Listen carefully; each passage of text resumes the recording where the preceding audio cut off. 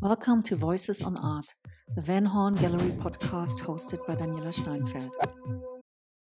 Episode 15, a conversation with Matthew Burrows, UK-based artist and founder and director of Artist Support Pledge. Hi Matt, very nice to have you. Hi Daniela, thank you. Such a pleasure to be with you today. You're an artist, you're a painter yourself. You're sitting right now in your studio, as I just saw before. But one of the very, very special things you do also is artist support projects. And you're doing them since 2008. And then you started this year the Artist Support Pledge during Corona, which has the subtitle, A Generous Culture for Artists and Makers. And I would like to start with that and go deeper into why you started at all the artist support projects. Yeah, well, I started our support projects really because I started to notice that a lot of artists, once they'd been out of sort of formal education and in the art world for 5-10 years, often struggle to find a sense of their own kind of internal reward systems, because so much of what was going on around them was about sort of external validation.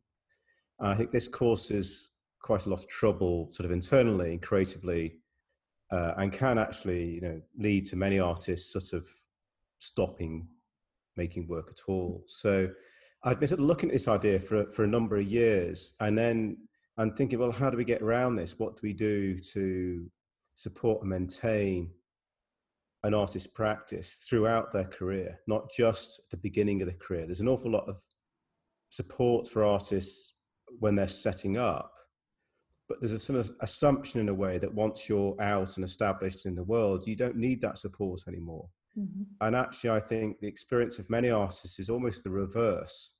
Actually, the more external pressure there is on what you do, the more support you need within the culture and the economy, the sort of the community of art. And probably 15, 20 years ago, one of the things that I started to notice was happening is that many of the sort of tight-knit, smaller communities that were based around often buildings, studio complexes, groups of artists that met up regularly, were being broken apart because of the cost of housing, etc. So people were living further apart. They weren't in the studios as much as they used to be. So those small communities of artists who were together every day went there. So I thought, well, okay, how do we start to create networks and support systems for artists who, in many ways, were already out in the world doing things? And that's where art support projects came from, really, was to try and do that. So I set up this project, which basically we meet about 4 or 5 times a year. Normally, I meet with people no more than 4 or 5 people at a time.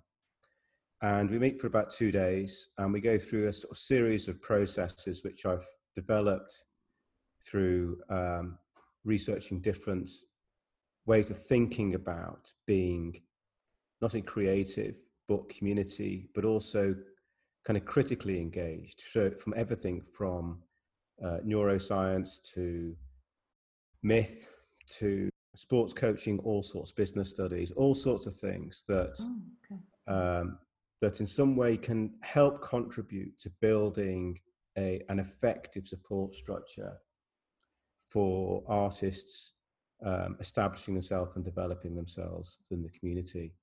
And I mean, this was very playful, it's very experimental.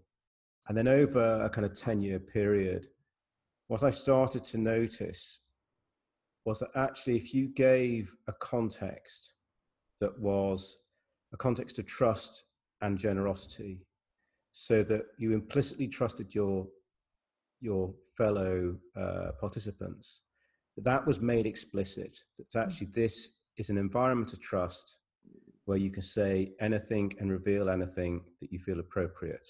And it wasn't to go out of the room. So by giving that straight away, it sort of lets the pressure off. You don't have to perform anymore. And also that you are generous enough to allow others to do that and then to support them in that activity. And also, the thing with generosity is it goes both ways. You have to be generous enough to listen as well as generous enough to contribute. So I started sort of playing with this idea probably about 10 years ago of trust and generosity. And I realized very quickly that it was really effective at developing really deep kind of critical engagement with what artists were doing and enabling them to become more focused, aware, and kind of playful and curious about what they were doing. So this sort of culture of trust and generosity developed, and then out of that, other projects started to develop. So we started doing kind of external projects just as in small groups. So we did something in Hastings, which is a town near where I live, called the Observer Building in 2015, where we took over a disused newspaper factory, huge building, and converted it into a gallery for a year and a half and put on international shows. And we did all this just by using that culture of trust and generosity. We didn't have any money. We managed to get the money from property developers. We just put this exhibition on. We had 150 international artists through the doors, did an exhibition every month. And it was just, in a way, testament to the fact that you could do an awful lot just with the will of the community if they bought into that act of generosity.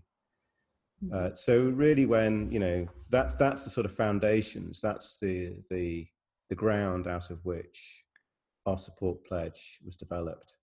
There's so many questions, I really don't know where to start. One thing is that still you never ceased being an artist yourself, so it could some kind of more, I'd say, institution could have arisen out of that. That's one thing. But the second thing, which is probably more important, is you speak of trust and generosity, which I think is really great.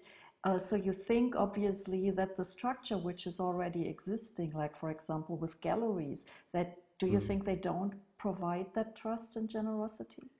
I don't think it's that galleries can't or don't provide that. I mean, I've worked with lots of galleries and they vary. So the one I work with now is very good at dealing with things like that. I think it's more of the culture in which they exist, which an individual gallery cannot control.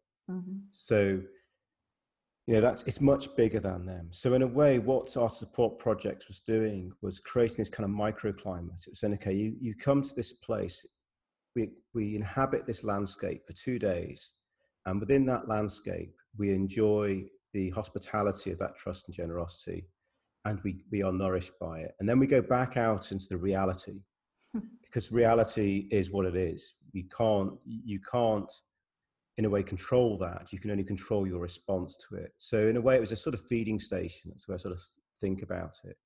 So it's not saying that there aren't, that other people aren't being trusting and generous. It's about saying, okay, how do you nourish that within yourself? Because so much of what an artist does is in isolation. And when they are out of that isolation, they are public. So they're exposed. And when you're exposed, it's very difficult to be 100% exposed, because you're always having to defend something. So be able to be in an environment where you don't have to defend anything, you can let it all out, if you like, then it's actually extremely rewarding.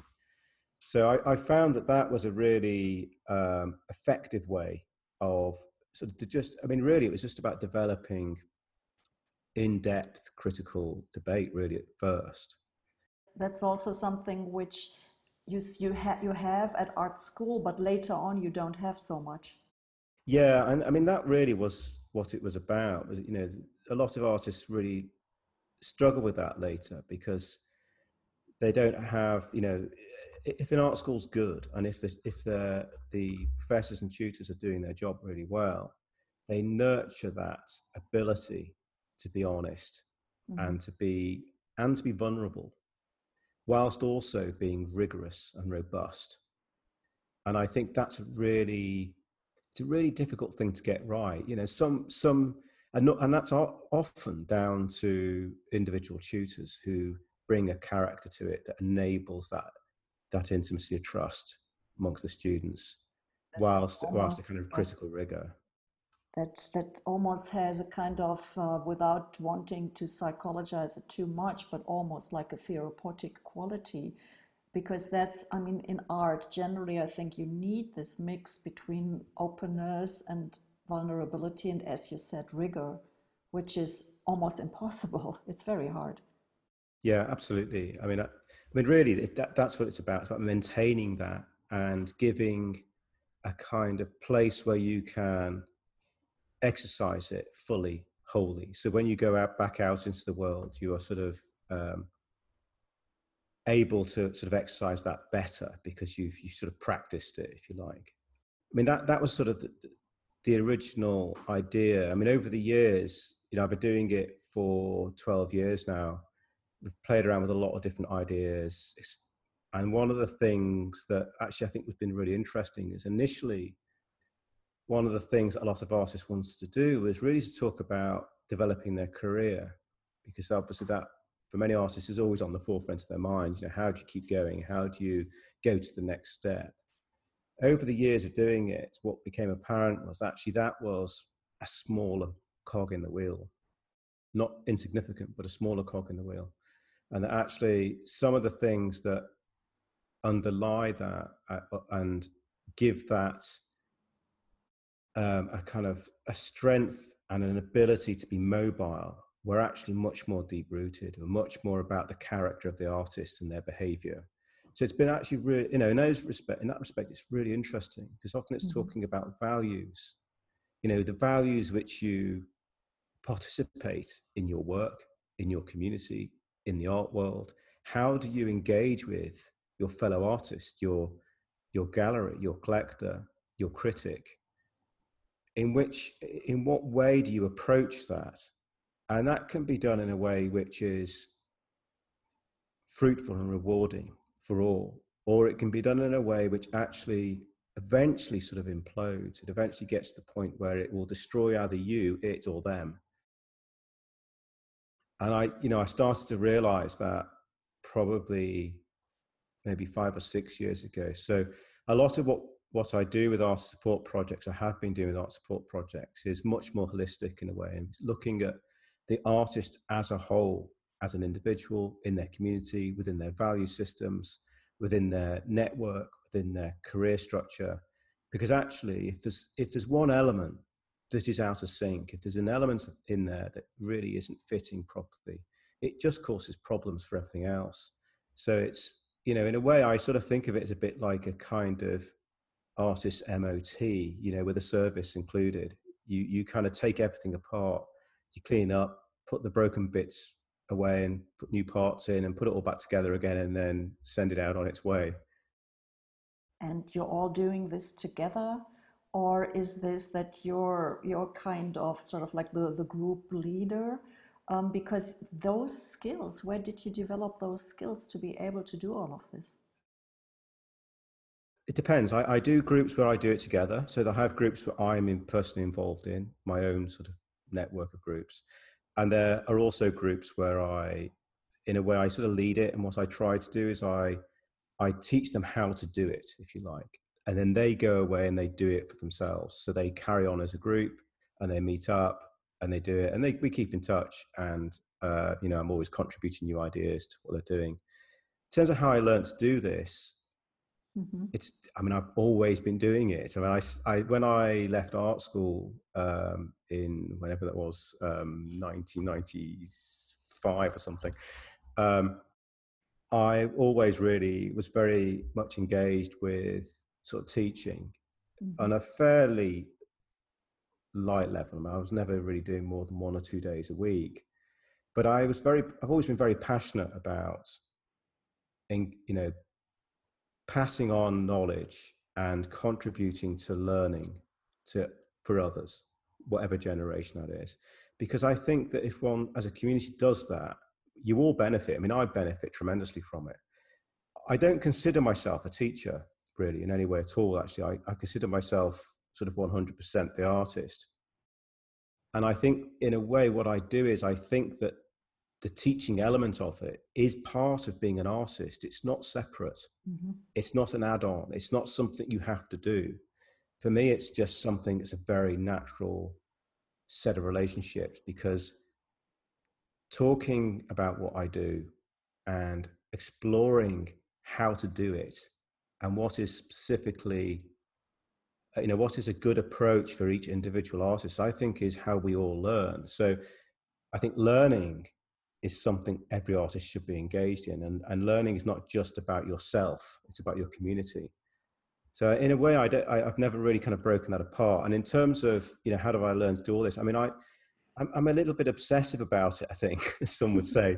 I'm constantly kind of researching different ways of thinking about it, from, everything. I mean, I look through everything. I don't leave any stone unturned. I've had this sort of compulsive disorder, I think, that if there's something that I think could help, I want to know what it is.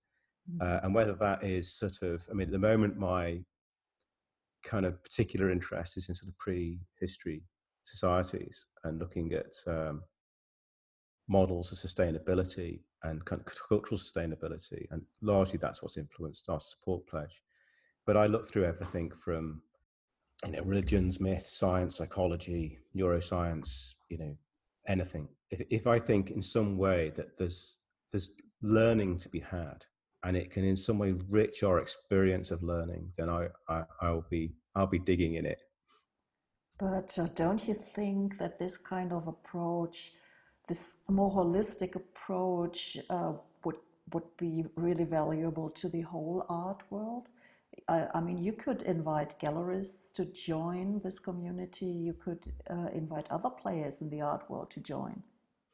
Yeah, I mean, I have toyed with that idea and thought about doing it, and I have actually um, done this with some businesses who asked me to do it. I just happened to, have met people at dinner parties, etc., and they've invited me along to do it. It's not designed for that, but actually it is applicable to any form of learning. Really, it's about an approach to life. It's about an approach to creativity, an approach to kind of the context in which you learn. So it could be used in any context. But the only reason really why I haven't taken it further into other fields is, I spend my career as being an artist, and there's only Mhm. so much time I have spare to do these things. And so doing the support projects, really, I sort of thought, okay, realistically, I can probably do a couple of days every 2 months. It's quite demanding. It's very intense. It takes, a week, although it's only 2 days, it's sort of a week of my time, because I've got to sort of build up to it, and then there's stuff after it. So, a week out every 2 months, I Mhm. think it's quite a lot. It's quite a commitment on my part. So I haven't extended it further than that. But I mean, I have actually worked with one gallery once a few years ago, maybe about 8, 9 years ago. I did actually do a few sessions with a gallery. But it can, yes, it could be used in any context, and I do use it. I do talk about it when I go to teach in universities. I thought about something like Bob Geldof, for example, Hmm. who was a musician, and then he started this Band Aid thing, and then it became so big and so valuable. And I was wondering, because I think it is very valuable and important what you're doing right now with all these support projects. And so I thought it might just become bigger and bigger and might overwhelm you because the world might need it. That's one thing. And so I was wondering how you bring this together with your own artistic practice, especially because, at least as we define the artist right now, it's a very individual thing. So, as you said, all artists are working on their own. And then it becomes this community thing in what you're doing. So, there is a kind of contradiction in that. It can sound contradictory, but I don't think it is. I think that, throughout history, there has been elements of communities who have sought solitude. And their solitude has not been sought simply because that individual needs to be left alone.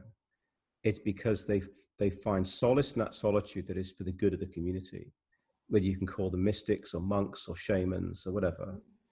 I think in a way, the artist plays that part. They are the sort of archetypal, sort of mythic hero who go into this world of solitude. They descend into something, and they return to tell the community what they find. So I think the solitude it's not contradictory to me to say that seeking a life of solitude is away from being community minded. I think really the shift here is about values. And I think where our support pledge, where I've tried to position our support pledge, is to say that when this artist who has been in solitude returns to the community, it is not to show off. It is not to say, look at me. It is to say, look at this. And it can sound like a subtle difference, but actually it's to the benefit of the community rather than merely to the benefit of the artist.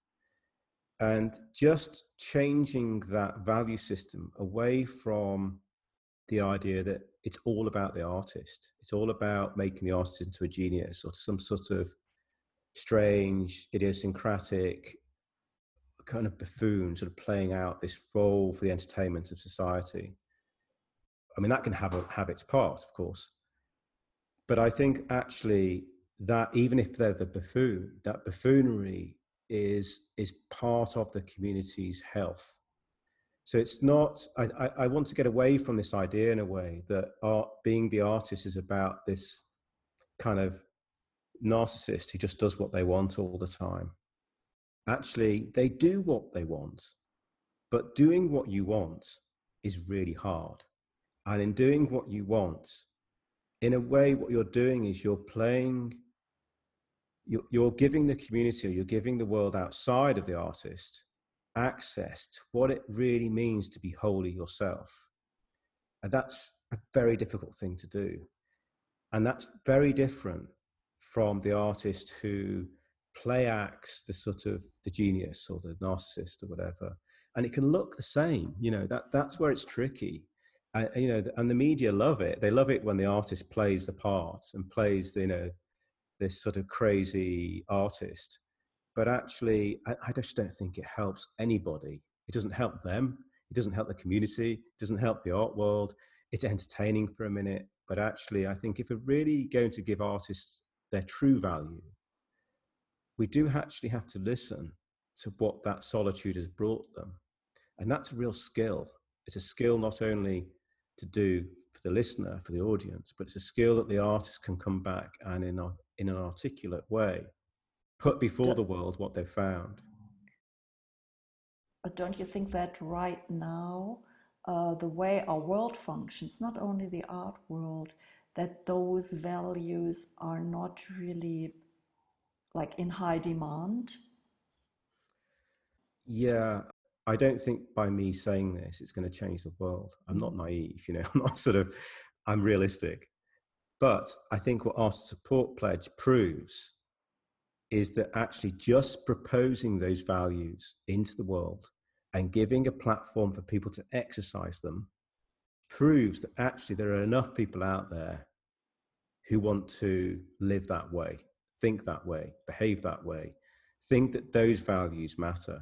Now, I'm not saying everyone on our support pledge buys into that. Of course they don't. There's any system, any culture has those on the margins of it who aren't wholly bought into it. But I think what it's proving is that there are other ways to think and feel and behave and believe in the systems and the values that we bring to things. And, to go back to one of your early questions about, whether it's possible to take this into, an organization or institution, how do you establish it as a bigger platform, if you like? I mean, I have been working with this and on many levels, technologically, whether it's possible to come up with a technological platform that actually instills these values into the technology. Mm-hmm. So, so much technology. I mean, technology really, the whole premise of technology is to make something easier, make one task easier, to make it something easier to do, more accessible to do. So one of the things with so much technology is then what happens then is it gets used for the, if you look at, say, Instagram, which is the platform that's our support pledge uses, it's designed to create links across the community, connectivity. And one of the things that does, it creates pockets of popularity. Mm-hmm. So you get people who will crave that popularity. You'll get people who just want more and more and more of that. And so they'll do whatever it takes to get that popularity. And in a way, one of the things that I've been trying to do with our support pledge is not deny that happens, because that's reality. That is the reality of Instagram. That's just the reality of the way the world works. But with subtle interventions, cultural interventions, by shifting value systems and codes of practice, we use those algorithms and we use those things to actually generate more equality and a sustainable economy. So, for example, one of the things that we came up with was this idea of artists posting an in-view. And an in-view is a post that any artist can do. They'll put an in-view red tile, and then they follow that with 7 artists who are in their community on Artist Support Pledge, or they're looking at. So what that does is if someone is following, say they're following me, and they go to my work, and they'll look at my in-view and go, well, Matthew's looking at X, Y, and Z, I'll look at them. So it rather than it being driven purely by me being popular, it's allowing my popularity to say, yes, but look at these 2. Go to the, all you got to do is click on their account. It's very easy. And it just very neatly pushes the community sideways so that you're not constantly being driven by the high stakes popularity of the minority, if you like. Mm-hmm. So it's just by subtle cultural interventions. And that sort of brings me around to this idea of an organization. I'm working on what that might be and how it might be structured, because it's complicated, because there are many, structural issues in that in terms of how do you set something like that up, mm-hmm. especially with this in terms of a moral context, because as soon as you have an organization, you have hierarchy. As soon as you have hierarchy, you have power. As soon as you have power, it's exercised. And one of the things that I'm trying to do with our support pledge is make it as light touch and as effective as possible. And one of the best ways of doing that is through culture. As soon as you do things through systems and organizations, it's slow, clunky, and it involves power. Culture moves across networks very quickly. Ideas, values, behavior, that can move rapidly like fire, just goes across the system, because there's nothing to stop it other than people saying yes or no. So that's why our support pledge is built on this cultural system, this cultural idea, and a code of practice, which is just a set of behaviors. Buy into this idea, sell your work at this price, and at the end of that, you support a peer. It's very simple. You don't have to sign up for anything. You don't have to sign on the dotted line. You don't have to join anything. You just got to behave in that way, and you become part of that community.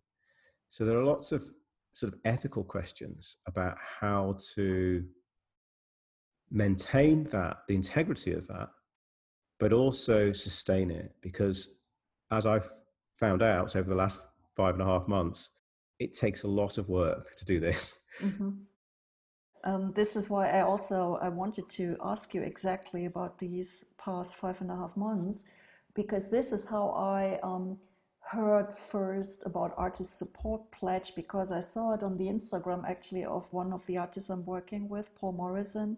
Yeah. And also Andrew Renton on one of my podcasts spoke very enthusiastically about it. And that was a very real support in the way that really money was generated to help artists in these hard times. Could you say a little bit more about that part of Artist Support Pledge? Yeah. Well, I mean, it started on, I think, 16th of March when, lockdown was being proposed and galleries were closing, art fairs were closing, the story, the art world was grinding to a halt. And it's almost as if this wave of despair flooded the social media and my email inbox and all the rest of it. And I was literally just sitting writing emails at the time, and I thought, okay, I've got to do something, and I didn't really question whether I should do something. It was just I had to do something, Mhm. and I thought, okay, how do we generate money right now? And I wrote down on a notebook by my computer I just literally wrote assets, and I wrote two things down. That was artwork and also this culture of trust and generosity. I had that. I developed it. I had this network of people.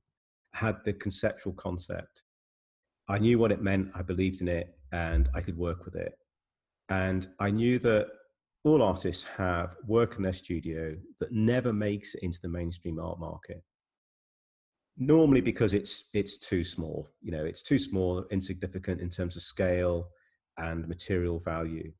So it doesn't make it into the mainstream market because it can't sell for high enough price for everybody to make sufficient profit out of it. So there's all this work sitting in artist studios that never make it into the mainstream market. So I thought, okay, every artist has this stuff. The product is in the world already. It's there to be sold. I've just got to come up with a marketplace to make that accessible. And I've been thinking, for years and years, like many artists, I think I've been sort of toying with this idea in the back of my head, thinking there must be a way of selling all this stuff that we accumulate in the studios. So I just came up with this idea. Okay, well, what's the equation of what is the sale price, and what is the at what point do you reach this idea, the pledge? So to sort of go back a little bit, I came up with this idea that if you sold work for a fixed amount, no more than, it could be less, and at this point it was £200 or 200 USD or 200 euros. So we kept it really simple. And then a certain amount of sales, you would take that amount and pay it on by buying somebody else's work. So you were spreading that support across the community and supporting your peers. And so I did this by saying £200 was the maximum you could sell it for, and £1,000 was the point when you reach your threshold that you then spend £200 on another artist's work. So that was the simple formula. Yeah. One of the things that does is not only does it put money back into the system, but more importantly most people are focused on the fact that it's artists paying money back into the system, which it does, but you could just have other people paying into the system.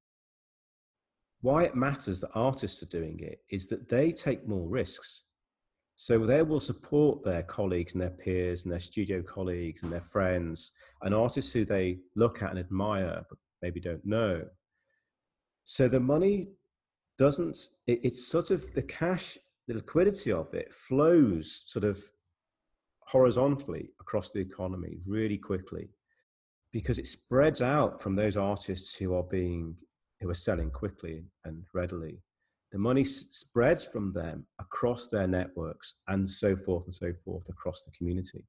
So in a way, what it is I always describe it as a sort of horizontal economy rather than our usual vertical economy, which is the one we're used to, where it's like a pyramid. There's very few people on top who are very, very wealthy, and then as you go down the pyramid, there are more and more people with less cash. That's the nature of industrialized capitalist society.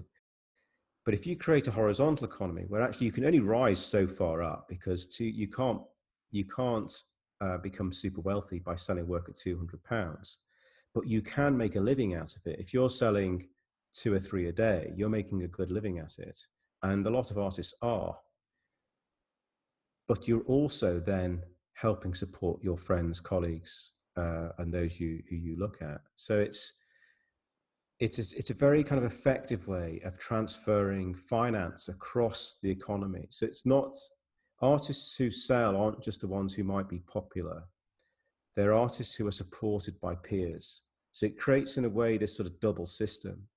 There's buyers who come in from outside who might not be part of the art world at all, but just want to buy some art to put on their wall. And they will exercise their taste however they see fit. And that's the joy of it for them. But then you get the artists who will say, but I know this artist who's really great, and I'd really love to buy one of their works.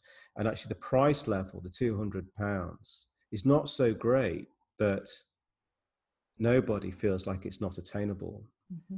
And that once you reach your pledge, and the fact that it's £200 you're giving away is irrelevant, because actually what you're doing is you're supporting a peer and you're building your own collection. You're becoming a patron. So it has this very compelling idea that the artist becomes patron. It's very convincing and just a great idea. And as far as I heard, it worked out super well. So a lot of people accepted it and came into it. Do you know how many artists participated, all in all? It's difficult to know exactly how many participated. So far there's more than 350,000 posts, and each of those posts can have up to 10 images, and actually up to 9 images, because they have to have the tile on too. And some of those can be additions. So, the amount of work that's on it can be in the millions now. Wow. And there are 65 plus thousand followers of the actual Art Support Pledge account, but that people don't have to follow the account to participate in the hashtag. So we don't know exactly what the individual numbers are at the moment, other than, it's quite hard to actually say how many of those are individuals and how many of those are repeats. Mm-hmm. But it obviously, especially during this time, really helped some artists to continue and just to make a living, when probably either they have no galleries or the galleries are not able to sell right now because they sell much more expensive work. So it's a brilliant idea. How do you think those ideas could be developed into the future? Do you think this would be a great idea for the market in general to become more equal and to have more participants in it? Yeah, I think there's two issues there. I think one of the things that I think this has proved is you can have another economy that runs alongside our usual mainstream market, which we're used to, because this doesn't compete with it. Selling work for £200, most of the artists who are selling the work on this pledge are never going to be putting that work in a mainstream gallery. Mm-hmm. Because, as you know, the costs on selling a piece of work from a gallery wall are considerable. So the prices have to be considerable. Because this gets rid of all of that, and because the work is largely kind of small and in nature, the costs can be low enough. So it's not a replacement of the current economy. It can work alongside it. One of the things that I've talked to a lot of galleries about when I set this up, there was a lot, as it started becoming more successful, I was talking to my gallery and other galleries, and we sort of discussing, okay, well, where's this going? What does it mean? Because it was Mm-hmm. so new. And one of the things I realized was actually within a week, it was so successful. Most of my friends and colleagues were making a living out of it, and a good living. Not only that, they were making, many of them, double what they were earning before the lockdown. So it had proved to be not only a support network and a support structure, but actually they were thriving on it. So what it actually was doing was it was giving artists, it was allowing their studios to be more sustainable. And this idea of sustainability is sort of really integral to Art Support Pledge.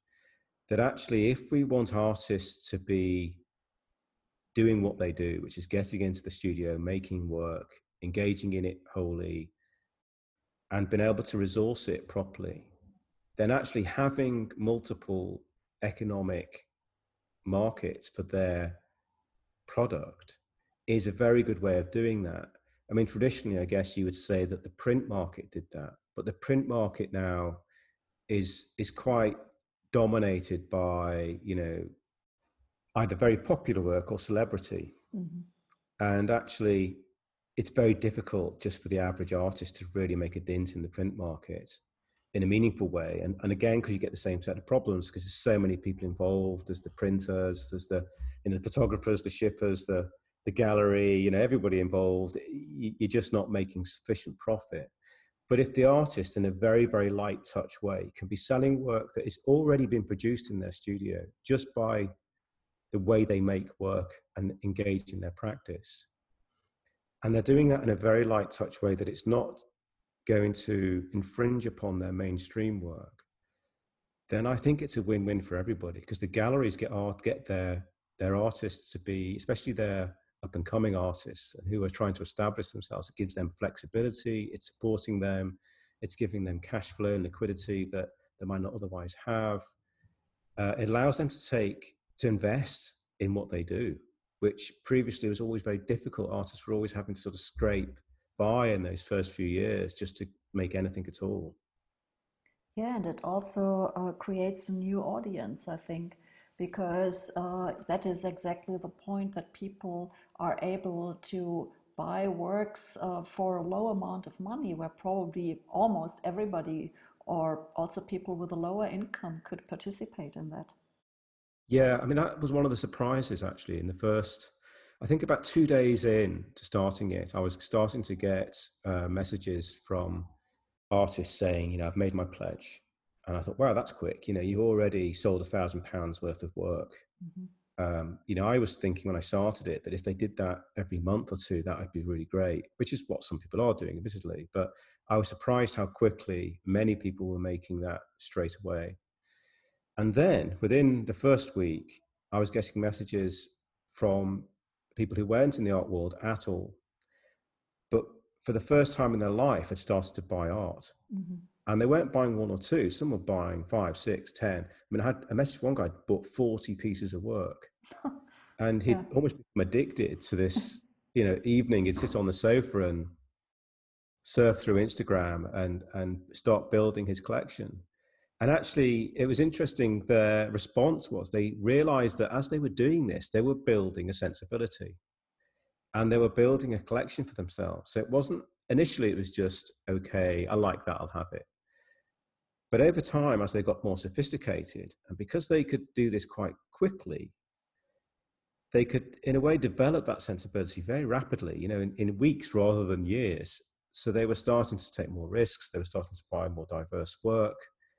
And what was noticeable, I mean, I went to, once lockdown ended, I remember going to a drinks party, and it was only a small one. There was only about 8 people there. But every single person at a drinks party had bought work of our support pledge. Oh, And I thought, gosh, that's remarkable. They didn't know who I was when I got there. They didn't know it was me that had set it up. It just come up in conversation. And I thought, well, that's remarkable that these people who I've never met before, some of them I had, but most of them I'd never met before, would be able to stumble upon this idea and believe in it sufficiently that they would buy work from it. And that's, I mean, I still find that remarkable. I still haven't really yeah. come to terms with it. And I don't, I mean, I've actually, in my usual way, been doing a lot of research on why that's the case. And, the why is it that our brains are wired to do things in different states? And Mhm. one of the things that I think was successful for our support pledge is there was this global sense of fear. And there's two things that release the chemicals in our brain to act. That's love and that's fear. And that you can either do nothing in that context. You can either hide yourself away when fear comes around, or when love comes around, for that matter. You can either become, stand still and not act, which is, to be fair, is what a lot of people did when lockdown happened. But I think what our support pledge did was it said, okay, here's a community you can engage with a set of values that offer a sense of hope and community, and a way of being that can allow you to engage with that set of relationships that's going on in your chemical structure right now. I mean, I didn't do that on purpose. I didn't know I was doing that when I did it. Um, but I think in a way, that's what's happened. That's what's made it successful. And are there plans to continue with Artist Support Pledge indefinitely, no matter how the circumstances are? Is this something which is now set up? Yeah, I mean, there's now a sort of permanent website, and the Instagram account is still running. I'm still running that. I'm still programming it. I'm still I'm still working on it pretty much full time. I'm trying as much as I can to wrestle my life as an artist back within that. I'm getting there bit by bit. But one of the things I'm doing at the moment is we are applying for funding. We are talking to different institutions. We've just had an investment from Google Arts to help with that. We'll be getting donations from artists on the pledge. So you can actually go to www.oursupportpledge.com and make a donation. And all of that, either by paying regularly on a monthly basis or just as a one-off. And all of that will hopefully get us to the point where I can employ enough staff to actually set this up as a permanent fixture. Because obviously I can't keep doing this forever. But that's the next stage. We're getting there. It's just, doing anything on this scale takes a phenomenal amount of work. And every day I get emails from around the world from different institutions and communities who want to collaborate, want to, from all sorts, from mineral bottle water companies to clothing manufacturers to charities, you name it. I get those emails. People who are kind of inspired by its message and its community and want to get involved in some way and in some way want to contribute to that. So I don't think I have a great deal of choice about keeping it going. Mm-hmm. I didn't intend to when I started it. I thought of it as a 3-month project. And to be honest, I thought if I reached 3 months, I thought that would be ambitious. I thought maybe I might get a few weeks out of it and then it'd probably die a death. It made it to 3 months handsomely, and now it's continuing to keep going. I mean, it's slowed down since lockdown ended. Obviously, I expected that, so I'd sort of set up to do that, to deal with that. But obviously now that's happened, and it's still growing day in day out, and it's still been effective. It does need more management. Matt, I really think it's a great idea, and I wish you a lot of luck with it and that it will be thriving. And I want to thank you very much for taking this time to talk to me. Thank you, Daniela. It's been a pleasure. Thank you. Thank you for listening to Voices on Art, the Van Horn Gallery podcast hosted by Daniela Steinfeld. Stay tuned and connect.